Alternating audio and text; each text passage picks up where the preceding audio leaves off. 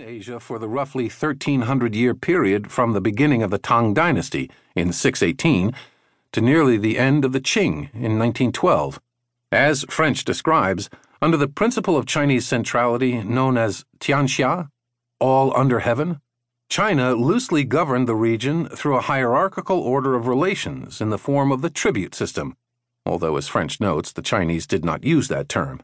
Under that system, countries acknowledged the cultural and political superiority of China and expressed deference to Chinese authority, including literally kowtowing before the Chinese emperor in order to trade with China.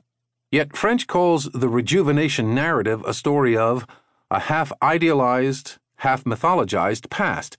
In many respects, he suggests, form masked substance. While seeking to placate their giant neighbor, the countries on China's periphery often used various forms of subterfuge, subversion, and even outright defiance to get their way, contributing to a significant gap between China's self-image and the geopolitical reality. As early as 600, for example, Japan subtly began to assert its independence from and sense of equality with China. In that year, a Japanese delegation brought a letter to the Sui dynasty's emperor, referring to Japan's empress as the Son of Heaven in the land of the rising sun, and to her Chinese counterpart as the Son of Heaven in the land of the setting sun, implying that the two stood on equal footing. Beginning in the early 1600s, Japan also conspired with the Kingdom of the Ryukyu Islands to deceive China. While pretending to be a loyal tributary of China, the kingdom was secretly a vassal of Japan. Unbeknownst to the Chinese court, a Japanese clan selected each of the Ryukyu kings. According to French, one Ryukyu leader believed that if the kingdom offended China, it could explain things away, but if it offended Japan, it would be punished. Other regional monarchs rejected Chinese rule more overtly. An emissary of the Ming Chinese emperor once visited Burma to demand an end to that kingdom's insubordination. The king replied, "Ruling this country, I only understand that others kowtow to me. How do I kowtow to others?"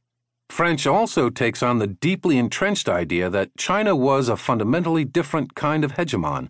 As the Chinese version of the story goes, unlike other colonial powers, China managed its neighbors through kindness and virtue, and so had little use for military power.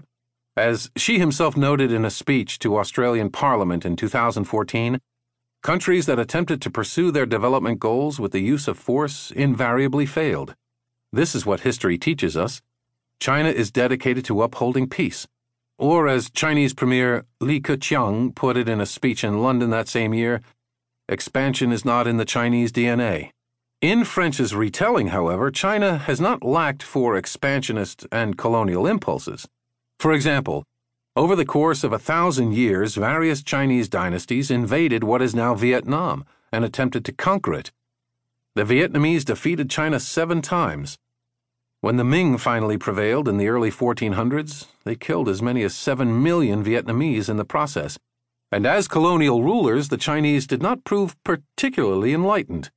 They required Vietnamese schools to teach only Chinese, confiscated Vietnamese literature, barred local traditions, such as betel nut chewing, and forced Vietnamese women to wear Chinese dress. No surprise, then, that Chinese colonial rule lasted only 21 years before the Vietnamese pushed out the Ming army. French even calls into question the righteousness of the legendary Zheng He, the Ming dynasty explorer who remains much revered to this day. Zheng is typically portrayed as a peaceful admiral whose mission was to spread, in the words of 2 Chinese academics quoted by French, knowledge of the emperor's majesty and virtue. But French unearths evidence suggesting that Zheng was actually an agent of Chinese expansionism. When Sumatra and Ceylon, modern-day Sri Lanka, refused to yield to China's hegemony, for instance, Zheng invaded. Although his expeditions were not designed to secure territory, they were intended to ensure that nations subordinated themselves to China, a demand that it would enforce with military power if necessary. The Chinese, it turned out, discovered Finlandization centuries before the Soviets did. By demythologizing China's past, French provides an important addition to contemporary political debates over the nature of China's rise. Chinese scholars and officials routinely claim that their country is different from other powers, peaceful, non-interventionist, and non-colonial, to assuage concern.